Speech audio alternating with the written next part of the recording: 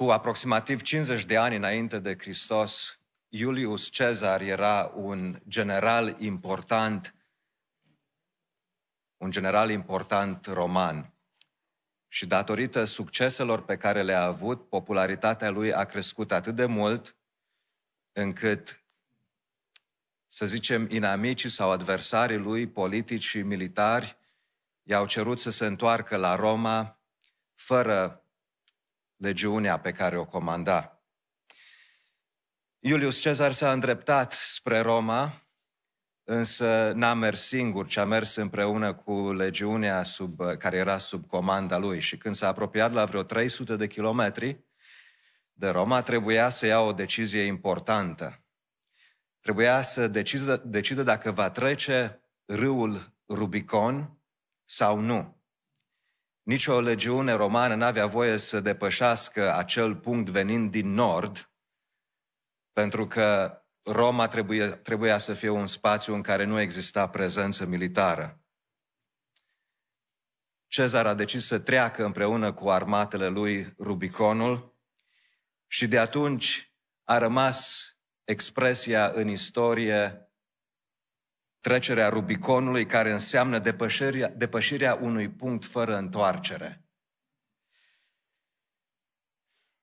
Într-adevăr, așa au stat lucrurile. După aceea a urmat un război civil, iar la un anumit timp Cezar a intrat triumfător în Roma și a impus senatului să îl numească dictator permanent al Romei. Sigur, lucrurile n-au ținut așa mult pentru că după ceva timp a fost asasinat. Dar odată cu asasinarea lui a murit Republica Romană, pentru că a urmat de acolo mai departe Imperiul Roman. Succesorul său a fost primul împărat roman.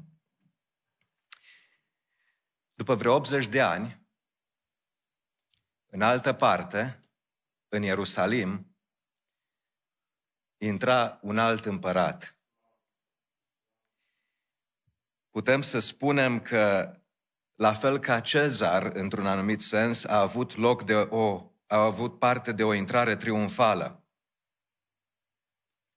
Dar în același timp putem să spunem că a fost depășit un punct fără întoarcere.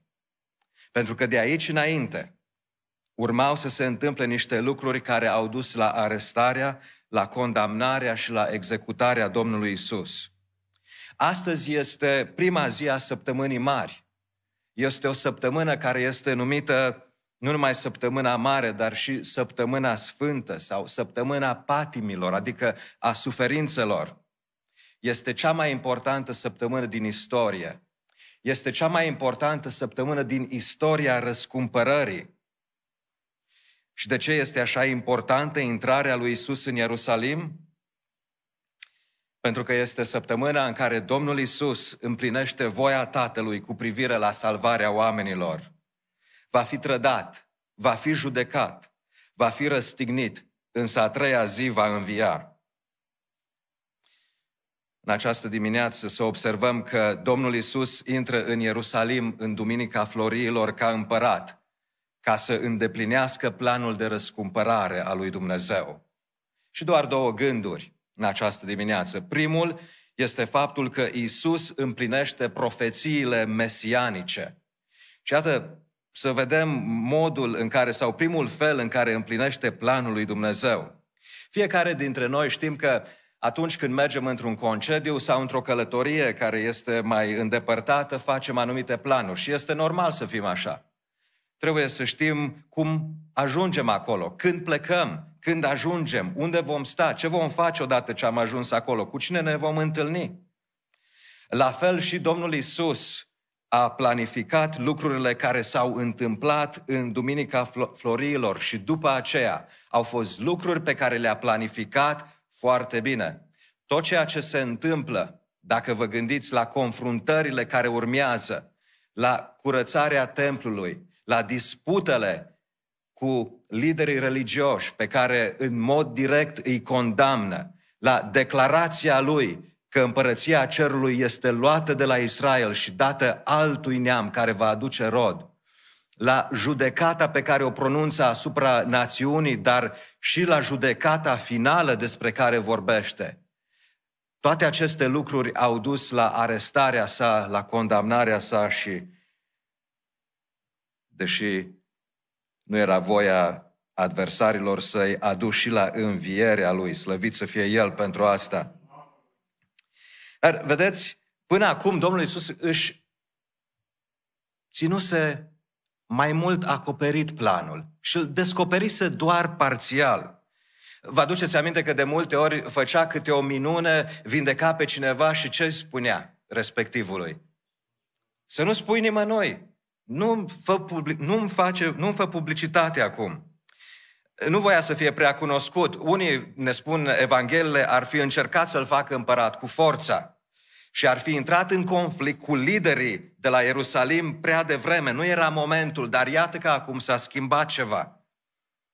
Cu câteva zile înainte de intrarea triumfală în Ierusalim, Domnul Isus începe să le spună celor ce urmau pe el și ucenicilor că se va întâmpla ceva la Ierusalim.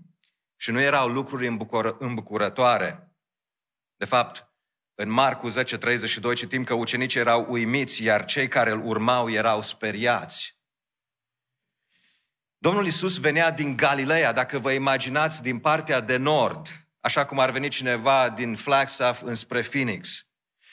Venea din Galileea și era însoțit de această mulțime de galileieni despre care am citit în această dimineață. Ei mergeau cu el, dar probabil că mergeau la Ierusalim și pentru că se apropiau sărbătorile Paștelui și a Azimilor. Dar ce s-a schimbat? De ce face Domnul Isus lucrurile publice în acest moment? Pentru că se împlinise se împlinise vremea ca Fiul lui Dumnezeu să realizeze lucrarea de răscumpărare, să meargă la cruce. Și iată-l pe Domnul Isus dând startul unor evenimente și o face în mod intenționat și se va depăși acum un punct fără întoarcere. Versetul 1 ne spune că s-au apropiat de Ierusalim și au ajuns la Betfaghe, spre Muntele Măslinilor. Aș vrea să vă imaginați acum doi munți, unul lângă altul.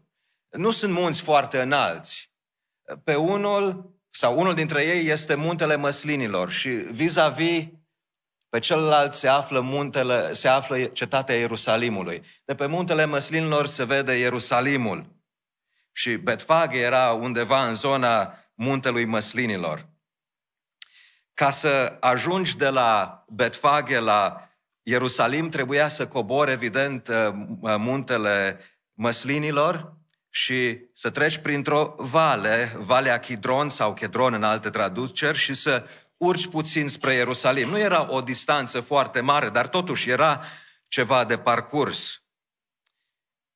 Și observați că ei s-au oprit la Betfaghe și Domnul Isus a trimis 2 ucenici care i-au adus un măgăruș și mama acestui măgăruș. Făcând asta, Domnul Isus a împlinit în mod intenționat, ni se arată, o profeție a Vechiului Testament despre Isaia. Vedeți, lucrurile acestea nu s-au întâmplat din greșeală. Nu a fost o coincidență. Nu a fost un accident, ci totul a fost planificat. Versetul 4 ne spune: acest lucru s-a întâmplat ca să se împlinească ceea ce a fost spus prin profetul care zice: spuneți fiicei Sionului, iată că împăratul tău vine la tine blând și călare pe un măgar, alături de un măgăruș, mânzul unei măgărițe. Profețiile la care face aluzie Domnul Isus și pe care le împlinește în mod intenționat sunt cele ale lui Zaharia 9:9 și Isaia 62:11. Cred că mulți dintre noi am auzit lucrul acesta, dar este bine să ne amintim că atunci când împărații, liderii politici, liderii militari intrau într-o cetate, intrau călare pe cai. Calul era simbolul puterii, era simbolul războiului, a celor cuceritori, a celor biruitori. Dar interesant că Domnul Isus n-a venit așa. Domnul Isus nu a intrat așa, ci a venit călare pe un măgăruș. Da, călare pe un măgăruș. Și a venit, asta înseamnă că a venit cu pace sau în pace. Exista există încă o realitate a lumii antice. Când un împărat venea și intra într-o cetate în acest fel, înseamnă că venea simbolic să aducă pacea, să arate că intră aducând pacea. Astăzi Domnul Isus Hristos vine cu pace. Vine cu pace și pentru noi. Vine cu pace pentru toți oamenii și vine să ofere mântuirea. Vine să cheme la salvare pe cei care sunt departe de Dumnezeu. Dar cuvântul ne arată că va veni o zi și ni se spune în Apocalipsa că se va întoarce pe un cal alb, ca un războinic, ca un judecător. Dar acum, astăzi, vine cu pace și în Ioan 3:17 citim căci Dumnezeu nu l-a trimis pe Fiul Său în lume ca să judece lumea, ci ca lumea să fie mântuită prin El. Astăzi, oricine înțelege că este păcătos, că este condamnat, dar înțelege în același timp că Dumnezeu și-a trimis Fiul să moară în locul nostru, ca să fim salvați prin credința în El. Și oricine crede lucrul acesta este mântuit, este salvat, are viața veșnică. Crezi lucrul acesta? O, frați și surori, noi cei care am crezut în Domnul Isus Hristos, avem pace cu Dumnezeu. Domnul Isus a venit în pace și cu pace și avem o pace statornică, avem o pace veșnică, avem o pace permanentă. O pace care este adusă de Împăratul care a venit cu pace intrând în Ierusalim călare pe un măgăruș. Este pacea care ne dă bucurie, ne dă speranță, ne dă încredere. Cred că nu este nimic nou dacă vă spun că în lumea aceasta avem necazuri. Ne confruntăm cu tot felul de lucruri, cu boli, poate unele mai puțin serioase, poate altele mai serioase, altele incurabile, cu moarte, cu dureri sufletești de tot felul, poate copii care nu ascultă sau nu sunt pe calea credinței. Ne confruntăm cu presiuni să facem compromisuri, presiuni să fim ca lumea. Poate că ne confruntăm cu probleme financiare, etc., etc. Dumnezeu ne cunoaște și Domnul Isus ne înțelege. Aș vrea să observați un lucru interesant. Ați observat dacă citiți Evangheliile. Și în cele 4 Evanghelii avem relatată această intrare a Domnului Isus în Ierusalim. Observați ceva? Că vorbesc ucenicii, vorbesc mulțimile, vorbesc oponenții Domnului Isus Hristos într-un anumit loc. Domnul Isus însă nu spune nimic. În mijlocul bucuriei, în mijlocul sărbătorii, în mijlocul aclamării, El este tăcut. Mă întreb dacă nu cumva în acele momente se gândea la lucrurile care urmau să se întâmple. La felul în care trebuia să vină și să ridice păcatul lumii. La felul că va fi trădat și abandonat de prieteni. La felul că sistemul religios al vremii va da faliment în ceea ce privește faptul că îl vor condamna. La faptul că și sistemul legal cel mai bun de atunci, cel roman, va fi un eșec condamnându-l pe nedrept. Ce e important să reținem este că Domnul Isus, în mijlocul bucuriei, așa cum poate și tu treci printr-o situație dificilă, în mijlocul bucuriei altora, Domnul Isus tace. Și lucrul acesta îmi spune că El ne cunoaște și că înțelege lucrurile prin care trecem. Să nu uităm lucrul acesta. Avem pace însă, avem o pace care ne dă bucurie, o pace care ne dă speranță și o pace care ne dă încredere absolută. Slavă lui Dumnezeu că avem această pace și că știm că vom fi cu El în slavă, pentru că Domnul Isus a venit și ne-a adus siguranța veșniciei cu El și consider că acest gând ne ajută în orice încercare. Avem oare credință în Dumnezeu? Ne încredem în El? Dacă da, atunci avem și pace. Aș vrea să vă imaginați 2 evrei care trăiau în vremea ieșirii poporului Israel din Egipt. Și stăteau de vorbă înaintea primului Paște, în timp ce erau acolo în ținutul Gosen, iar unul întreabă pe celălalt: n-ai emoții în legătură cu ce se va întâmpla la noapte? Vă amintiți că Dumnezeu trimisese deja 9 nenorociri împotriva Egiptului ca să-l convingă pe faraon să-i lase pe israeliți să plece. Și urma și a 10-a, și anume, întâiul născut al fiecărui egiptean urma să fie omorât de îngerul morții. Ca să fie protejați, israeliții trebuiau să jertfească un miel și să ungă ușiorii casei porților cu sângele lui, pentru ca îngerul morții să treacă pe lângă casele lor. Iar celălalt israelit îi răspunde: Dumnezeu ne-a spus ce trebuie să facem prin robul lui Moise, deci nu trebuie să avem emoții. Ai făcut ce ne-a spus Moise? Și celălalt spune: păi normal că am făcut, dar totuși este înspăimântător dacă te gândești ce s-a întâmplat pe aici în ultimul timp, atâtea nenorociri, muștele, lăcustele, apele transformate în sânge, nenorociri pe care Dumnezeu le-a adus asupra egiptenilor. Și la urma urmei e mai ușor pentru tine. Tu ai 3 fii, eu am doar unul. Și îl iubesc așa de mult. Sigur că știu ce a spus Dumnezeu. Am uns ușorii casei, dar mi-e teamă. De-abia aștept să treacă noaptea asta. Celălalt îi spune: eu nu fac nicio problemă, mă încred în Domnul. Sigur că în noaptea aceea îngerul morții a trecut prin ținutul acela. Care dintre cei 2 și-a pierdut fiul? Niciunul. Niciunul. Moartea n-a trecut pe lângă ei pentru că au avut o credință mare sau o credință tare, ci datorită sângelui mielului. Frați și surori, nu calitatea sau cantitatea credinței contează, ci contează în cine ne-am pus credința. Noi ne-am pus credința în Domnul Isus Hristos. Și de aceea avem pace, pentru că îl credem pe El și El este împăratul păcii care ne-a adus pace. Ne-am pus credința în adevăratul Mesia și avem promisiuni eterne care ne încurajează chiar și atunci când trecem prin încercări. Am văzut că Domnul Isus Hristos a împlinit profețiile mesianice, intrând în cetatea Ierusalim călare pe un măgăruș.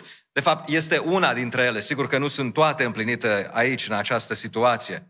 Dar El o împlinește pe aceasta așa cum spuseseră profeții, că va intra Mesia, unsul Domnului, împăratul lui Israel, călare pe un măgăruș. Și a fost un plan important în planul de mântuire a lui Dumnezeu, în planul său de răscumpărare. Și al doilea gând în această dimineață este faptul că Isus primește închinare ca împărat. În versetele care urmează, versetele 6 la 10, observăm acest lucru. Oamenii din Israel îl așteptau pe Mesia, pe împăratul divin, dar credeau că El îi va elibera de sub ocupația romană. Pe ei nu interesa prea mult sau deloc, de fapt, mântuirea sufletelor. Ei credeau că sunt în regulă cu Dumnezeu. Doar ei aveau religia lor, aveau templul, aveau legămintele, aveau toate promisiunile lui Dumnezeu și credeau că totul este în regulă. Dar oare nu stau așa lucrurile și astăzi? Nu sunt așa mulți oameni și astăzi care cred că sunt în regulă cu Dumnezeu și au o grămadă de motive și justificări să ne spună și să își spună lor înșiși că sunt în regulă cu Dumnezeu? Observați oamenii din acea perioadă, observați cum îl primesc și ce spun. Vedeți că mulțimile din Galileea merg înainte și după el, strigând niște lucruri importante în gura mare. Iar cei din Ierusalim vin și se întreabă: cine este acesta? Se spune că în acea perioadă Ierusalimul avea vreo 40.000 de locuitori, dar în perioada aceasta a sărbătorilor populația creștea de 6 ori, deci undeva la 240-250.000. Alte aprecieri spun că s-ar putea să fie ajuns chiar la 2 milioane în perioada acestor sărbători. În orice caz, erau oameni acolo veniți din tot Israelul și versetul 6 spune: ucenicii s-au dus și au făcut așa cum le poruncise Isus. Au adus măgarul și măgărușul și au pus hainele peste ei, iar Isus s-a așezat pe ele. Cea mai mare parte din mulțime și așternea hainele pe drum, iar alții tăiau ramuri din pom și le așterneau pe drum. Mulțimile care mergeau înaintea lui Isus și cele care îl urmau strigau: Osana, fiul lui David, binecuvântat este cel ce vine în numele Domnului, Osana în locurile prea înalte. Când a intrat în Ierusalim, toată cetatea a început să se agite, întrebându-se: Cine este acesta? Mulțimile răspundeau, acesta este Profetul Isus din Nazaretul Galileii. Mulțimea, alaiul, îl conduceau pe Isus ca pe un împărat. Astfel de lucruri pe care le vedem spuse aici se făceau doar pentru împărați. Așternerea hainelor pe drum, ramurile puse așternute pe drum, proclamările, declarațiile lor. Toate aceste lucruri se făceau pentru împărați. Și Domnul Isus, spre nemulțumirea liderilor lui Israel, a acceptat închinarea mulțimii, pentru că era cu adevărat împăratul lui Israel. Observați, ei strigau Osana, care înseamnă Doamne salvează, Doamne mântuiește. Într-un sens putem să spunem extraordinar. Au înțeles că Isus era împăratul care salvează, împăratul care mântuiește. Dar vai, n-au înțeles cum salvează acest împărat. Ei spuneau fiul lui David și Mesia trebuia să fie urmașul împăratului David. Mulțimea știa asta. În timpul lui David, Israelul și-a avut parte de mari succese militare. Niciun dușman nu i-a putut învinge, nimeni n-a putut să-i ocupe, dar iată acum sub ocupația romană și e un lucru teribil să te afli sub ocupația unei puteri străine. Și normal, într-un fel, am putea spune că voiau un împărat ca David care să-i scape de sub această stăpânire romană și din cauza aceasta, probabil, aveau anumite așteptări, și anume liberare politică și militară. Și de aceea n-au înțeles că Domnul Isus nu venise să-i elibereze de romani. Venise să-i elibereze de sub puterea unui dușman mult mai puternic. Și el face lucrul acesta și astăzi. Un dușman mult mai crunt. Și anume, a venit să-i elibereze de sub puterea păcatului, de sub puterea morții, de sub puterea diavolului. Dar mai este ceva ce mulțimile n-au înțeles. N-au înțeles că Domnul Isus venise nu doar pentru ei, pentru israeliți, ci pentru toate națiunile, pentru toate popoarele. Era duminică și peste doar câteva zile, vineri, Domnul Isus avea să fie răstignit. Oare ce s-a ales de entuziasmul din Duminica Floriilor? A fost o înfrângere, nu? Un faliment. Un eșec. Nu. Noi știm că nu a fost așa. Pentru că la Calvar Domnul Isus Hristos a dus cea mai mare bătălie. A dus bătălia veacurilor și a biruit. Sămânța femeii a zdrobit capul șarpelui și lucrarea de salvare a fost înfăptuită. De la început până la sfârșit a fost înfăptuită. Crezi lucrul acesta, că El a murit și a biruit acolo murind? Domnul Iisus este un împărat și orice împărat pretinde închinare și supunere. Vedeți, și astăzi există tot felul de împărați, spun între ghilimele împărați. Împărați ai vieților noastre, dar sunt sigur niște împărați falși. Și chiar noi credincioșii putem să avem împărați falși. Educația? Succesul? Bani? Aprobarea oamenilor? Statutul de care ne bucurăm, pe care îl avem în societate sau poate la locul de muncă? Aspectul fizic pentru unii? Și multe alte lucruri de acest fel. Și uneori să știți că ne dăm seama că facem acest lucru, că ne închinăm acestor împărați și alteori nici măcar nu ne dăm seama. Însă Duhul Sfânt vrea să ne sensibilizeze în legătură cu aceste lucruri și să ne arate cum stau lucrurile. Pe măsură ce îl iubim mai mult pe Domnul Isus Hristos, sunt bine încredințat că celelalte lucruri sunt coborâte de pe tron. Cariera, succesul, confortul vor începe să ocupe locul pe care trebuie să-l aibă în viețile noastre. Dar Hristos singur, doar El va fi pe tron. Domnul Isus este împăratul care nu ne-a subjugat cu forța, ca împărații sau dictatorii romani și alți împărați, de fapt. Spre deosebire de ei, El este împăratul care a murit pentru noi. Ați mai auzit așa ceva? Un împărat să moară pentru supușii săi. El ne-a atras la El cu funiile dragostei Lui. Da, a fost o lucrare a puterii divine, dar ne-a convins că ne iubește și a demonstrat lucrul acesta, pentru că într-adevăr este împăratul care a murit pentru noi. Cum poate un împărat să moară pentru un cerșetor? Cum poate un împărat să moară nu pentru un cerșetor, ci de fapt pentru unul care este vinovat de înaltă trădare? Pentru că asta înseamnă să ne opunem lui Dumnezeu. Este înaltă trădare. Apostolul Pavel spune în 2 Corinteni 5:15, El a murit pentru toți, pentru ca cei ce trăiesc să nu mai trăiască pentru ei înșiși, ci pentru Cel care a murit și a înviat pentru ei. Domnul să ne ajute la lucrul acesta. Suntem în săptămâna mare. Este o săptămână în care Domnul Isus a suferit pentru noi. Oare n-ai vrea și tu să te mai uiți odată cu atenție la Cel crucificat, la Cel răstignit, la Cel care a suferit pe cruce pentru noi? Și vreau să spun că dacă ești aici în această dimineață, ai început bine în casa Domnului, fiind în casa Domnului. Vino și de seară. Ia-ți timp săptămâna asta să citești din Evanghelii, începând cu intrarea Domnului Isus în Ierusalim. Știți că o mare parte a Evangheliilor se ocupă de această ultimă parte a vieții Domnului Isus.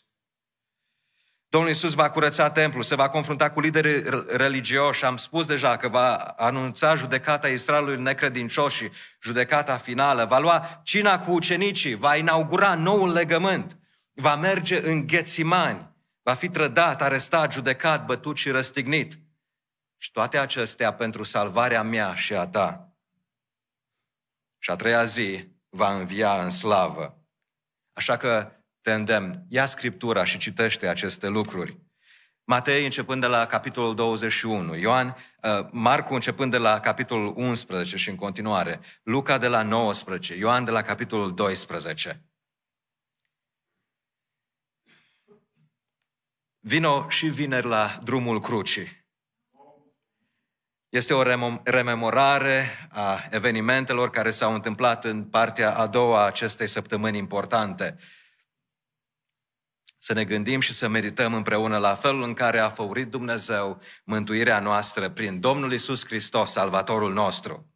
Însă, înainte de a încheia, aș vrea să spun că poate că sunt aici oameni care nu îl cunosc pe Domnul Isus Hristos ca mântuitor.